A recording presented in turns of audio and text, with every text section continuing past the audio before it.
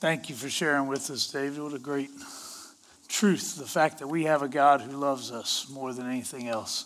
We did celebrate Valentine's Day this past week, and as a part of that, I'm sure each of you husbands did what you were supposed to, and you made your wife feel special. I assume that the wife did as well, but at the same time, really the greatest love we'll ever experience is not between a husband and a wife. It is between us and our God. Now, he does refer to us as his bride. And in that aspect, it is very similar. But the truth is, his love is greater than anything we could ever imagine. So today we celebrate that.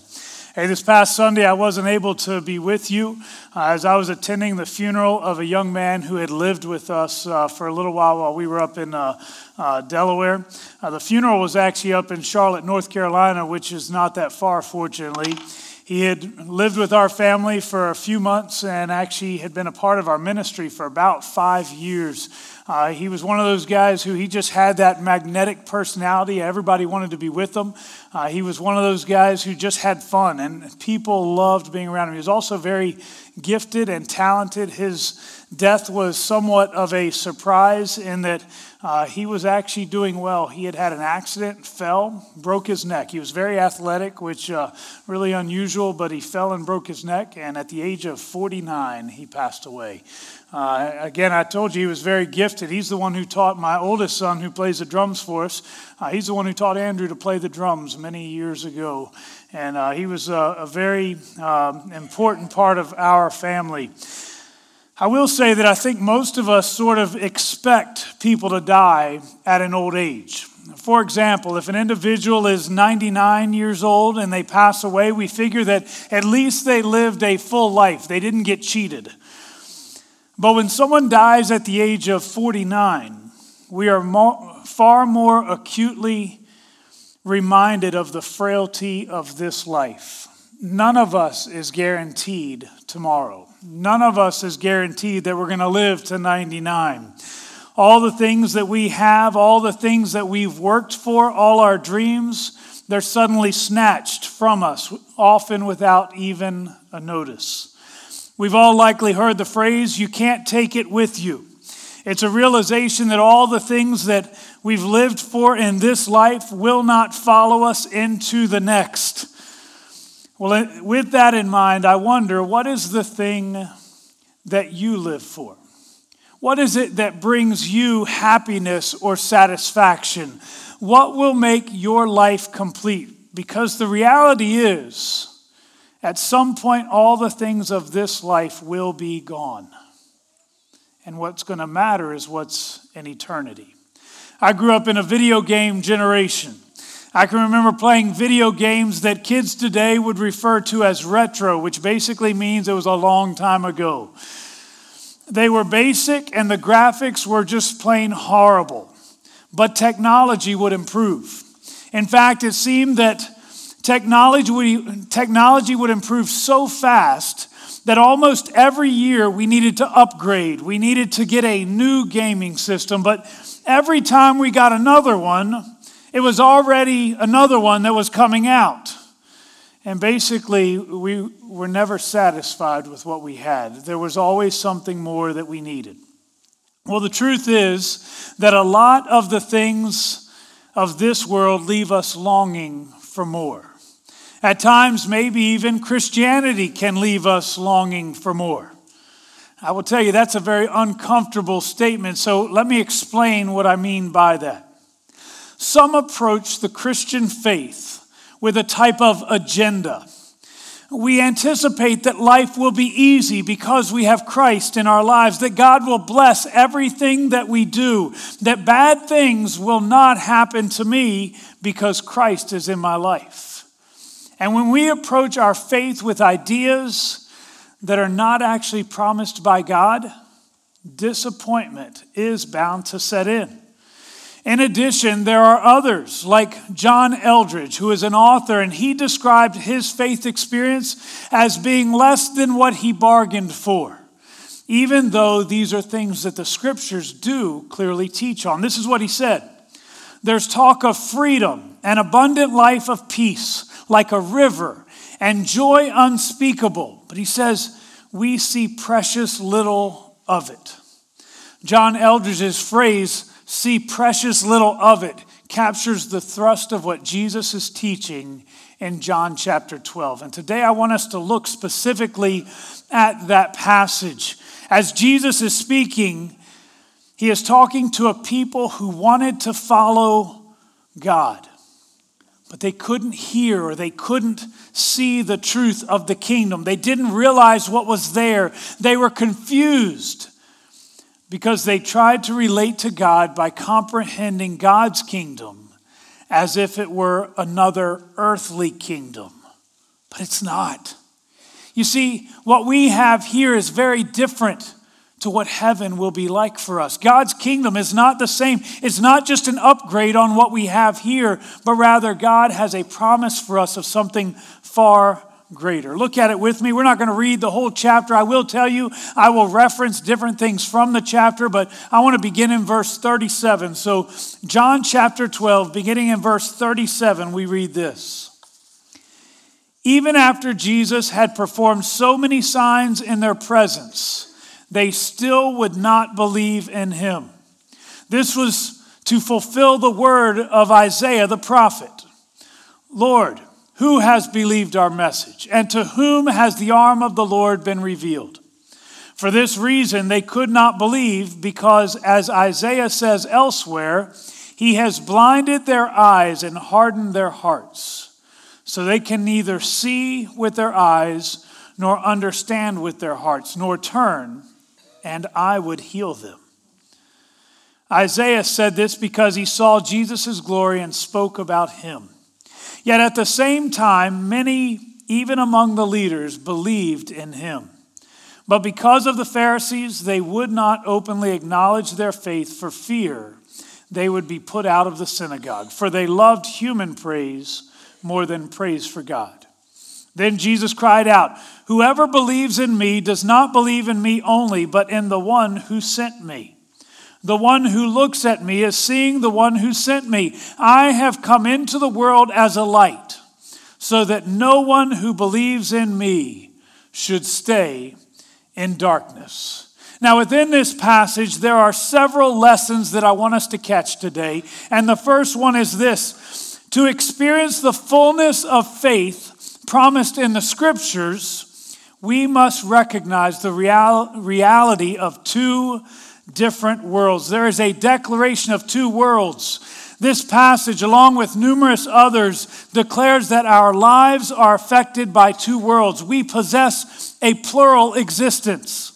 Notice the other world concepts that are mentioned just in John chapter 12. Glorifying the Son of Man, losing life to find life. A voice from heaven, a human voice basically from God himself. Healthy eyes and ears that are blind and deaf. It doesn't make sense. Healthy eyes that are blind, healthy ears that are deaf to spiritual things, and understanding hearts. We know how to comprehend things with our mind, but how do you understand with your heart? When Jesus was asked why he taught with parables, he said parables communicate spiritual truth that cannot be understood by those with a calloused heart.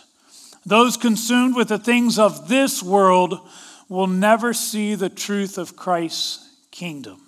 Understand, there is a difference between the world which we seek and we long for, as opposed to the world that we currently live in. Peggy Noonan was the former correspondent with CBS News and also a speechwriter for Ronald Reagan. And she offered this insightful observation. Listen to what she said. "I think we have lost the old knowledge that happiness in this life is overrated. We have lost the sense of mystery about us, our purpose, our meaning, our role. Our ancestors believed in two worlds and understood this to be a solitary, poor, nasty, brutish, and short one. We are the first generation of man to actually expect to find happiness here on earth, and our search for it has caused such unhappiness.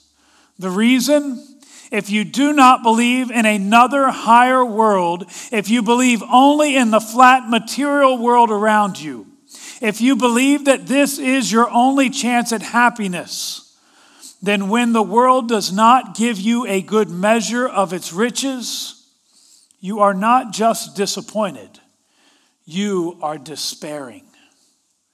I want you to understand today there is nothing wrong with experiencing happiness in this life. But understand that if all you live for is happiness here, you will at some point be in despair. Because the happiness of this world will never, ever be enough. What we seek is a happiness that will fulfill us for all eternity. And God is faithful to provide that. Several years ago, a Time magazine article attempted to explain the popularity of fantasy films like The Wizard of Oz or Star Wars or Harry Potter, The Lord of the Rings. Some suggested that stressed out Americans look for a brief escape from reality. But the primary reason suggested by the author was likely more accurate. These stories appeal to a deeper level of the heart, reminding us that there is something greater going on here than we realize.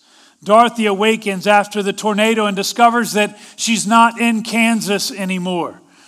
Luke Skywalker discovers that the Force is something that affects everything in the universe. Frodo is introduced to a cosmic battle of good versus evil when he finds the ring, or actually the ring finds him.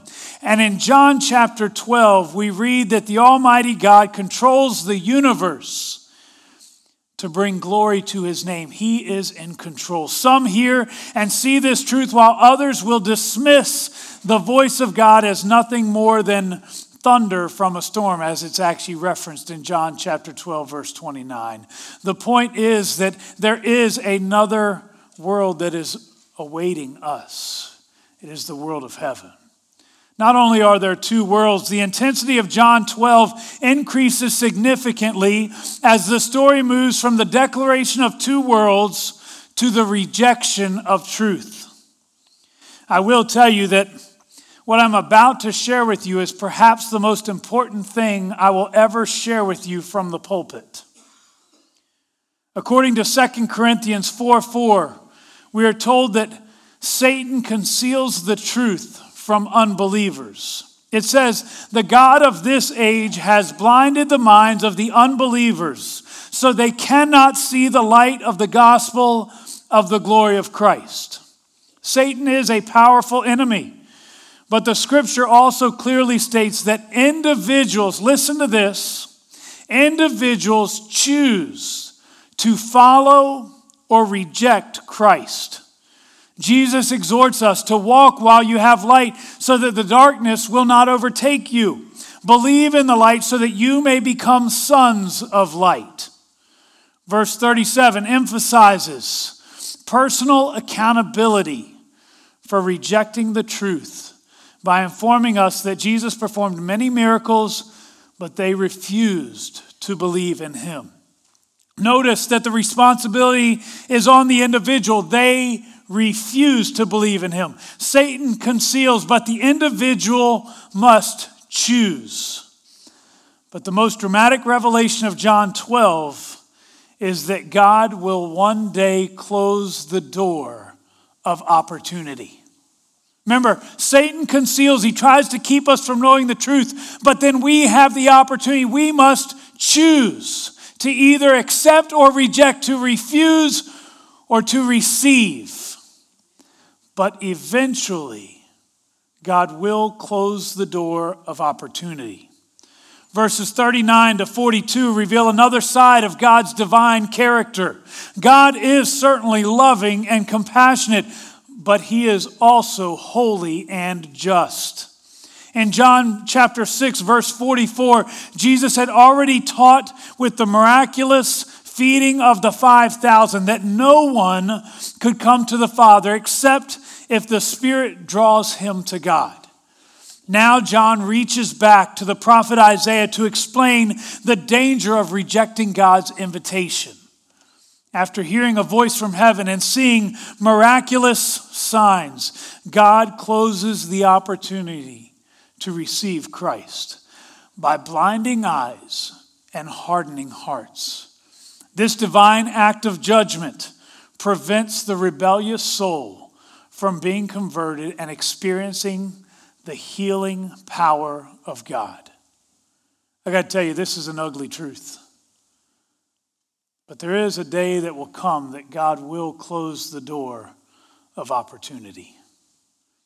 Ray Stedman is one of the authors that I often use in studying and preparation. This is how he addresses this particular passage. He said, "Many people read this and misunderstand because it sounds as though it is God's fault that people don't believe.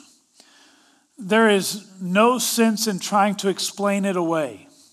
This passage does in fact say that God prevents people from believing, but it is not God's fault they don't believe.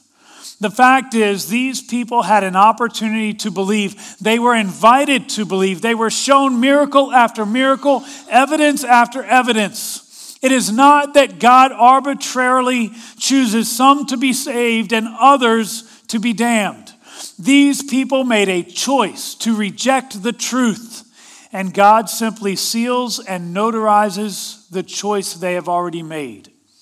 If you persist in refusing and rejecting the truth, you will eventually lose your ability to recognize the truth when it is right before your eyes. Know today that if you recognize that truth and the Holy Spirit is speaking to you and challenging you, and you know that the belief is necessary today, it is not too late. But eventually, the door of opportunity will close. Respond to the Lord now while He is still open to you. The third thing that we gather from this passage is what I will refer to as a description of traps, things that get in our way that often keep us from believing and pursuing the Lord. Knowing the reality of the spiritual kingdom and the possibility of missing what God invites us to receive, we must now consider the traps that often prevent us from receiving the truth. The first trap illustrated in the text in John 12 is a lack of instruction. The Greeks that are mentioned in verse 20 were seekers of the truth, and Andrew and Philip take them to see Jesus. In the case of these men, they realized that they needed something. They needed the truth of Christ, but realizing the need was not enough. They had to act on it, so they sought out an audience with Jesus. Often our blindness is the result of our lack of training or instruction. We know we need more, but we're content to stay where we are. But we must continue to grow in our faith in order to experience the fullness that is promised in following Christ. A second trap is the lure of this world. Jesus consistently taught that this world can seduce you to the extent that you miss the greater world of His kingdom. He says in verse 25, the one who loves his life must first lose it. And the one who hates his life in this world will keep it for eternal life. In the parable of the sower, Jesus warned of the thorns of the world, consisting of worries of the age and the pleasures of wealth that choke out the word of God. Oh, how I fear that even those within the church have been seduced by the pleasures of this world. We've become like Lot and his wife. They lived on the edge of Sodom, and when the time came for judgment for Sodom and Gomorrah, it was discovered that they apparently had become too attached to this world. It was too hard to let it go. But we cannot serve two masters. We cannot love both the God of heaven and the sin of this world. We must choose which one we will serve. I think probably the concern for me is that at times we have almost explained away, we have justified why our love for the world is somehow okay. But it's not. The truth is, there may be some really good things in this world, but they cannot overtake our love for God.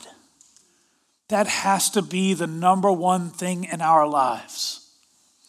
The third trap, which is the loss of identity, is the saddest and most severe.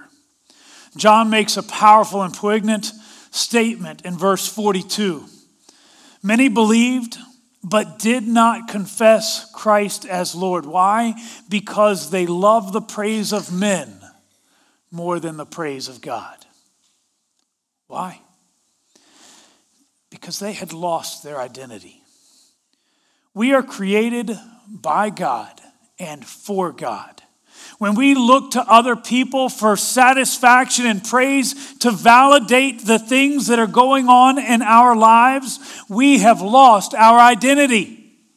Much of our frustration in life and in our faith is due to the fact that often we seek fulfillment from other people, from outside sources, instead of abiding in Christ, who abides in us. How much peace is lost or joy forfeited because we are more concerned with the opinions of other people instead of promises from a loving Savior? How many people in the body of Christ, when you get up in the morning, your first thought is often what others will think?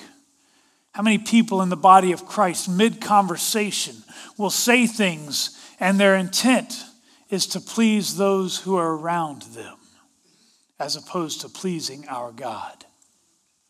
Far too many of us have lost our identity, and we now look to something else or someone else to truly bring us peace. But Jesus Christ alone can bring us peace. One of the most recognized invitation hymns that the church has sung over the years is "Turn Your Eyes Upon Jesus." We often limit the message to the song of conversion, but listen to the words not just as one who is lost, but perhaps today as a sincere follower who truly wants to make sense of the dark world in which we live. Listen to the words of this beautiful hymn. O soul, are you weary and troubled? No light in the darkness you see. There's light for a look at the Savior and life more abundant and free. Through death into life everlasting he passed, and we follow him there. Over us sin no more has dominion, for more than conquerors we are. His word shall not fail you, he promised. Believe him and all will be well. Then go to a world that is dying, his perfect salvation to tell. Turn your eyes upon Jesus. Look full in his wonderful face, and the things of earth will grow strangely dim in the light of his glory and grace. As I close this morning, I am going to open up the altar. I don't know where your walk in Christ is today, but I would venture to say that there are likely three groups of people that are present in this room. Some have never surrendered to Jesus Christ. You've been uselessly trying to live life for yourself. At times, this has led to moments of euphoria. At other times, it has led to heartbreak and disappointment. Well, for you, you need to know today that there is something far greater that is worth living for. If you will place your trust in Jesus Christ today, you will find the fulfillment that you need. He will provide for you, and you will find a peace that passes all understanding. A second group of people would include those who are in the body of Christ, yet they have become focused on other things. Those traps that were mentioned, they have worked into our lives. They've settled for a lack of instruction. They've gone far enough in their faith. They've been seduced by the pleasures of this world, or perhaps they've just been living for the approval of other people, thinking that somehow that would bring satisfaction. But you know that it doesn't. In your case, perhaps today is the day that you need to leave those traps behind. It's time for you to renew your faith with Christ. Like the church at Ephesus in Revelation chapter 2, you need to go back and do the things that you did at first. Go back to the Lord and allow His Spirit to once again have its rightful place in your life. Do you remember what that was like? Do you remember the joy and the peace, that overwhelming joy that literally would splash out of you onto other people? God offers that to us again. And finally, there are those who are likely here today and you are walking in the fullness of God's grace. And today you do have that peace because He's the one you're living for. And He is the one who satisfies your every need. I pray for you that that's where you will remain. I will venture to say this, it's not a judgment upon anybody who is here. But I would venture to say that there are more people in the first two groups than we would like to admit. For all of us, I want you to know that it is possible for us to walk fully in His grace and to experience the fullness of His salvation. But in order to do that, we must be willing to surrender everything to Him. I'm going to ask, Margie's going to play. Actually, we're going to sing together the song, Turn Your Eyes Upon Jesus. We're just going to sing the chorus. As we sing, if you feel as though you fit in group 1 or group 2, I want you to know this altar is open. And I would love the opportunity to pray with you afterwards. I'm going to ask everyone, if you would, stand and join us together as we sing. Remember, the altar is open.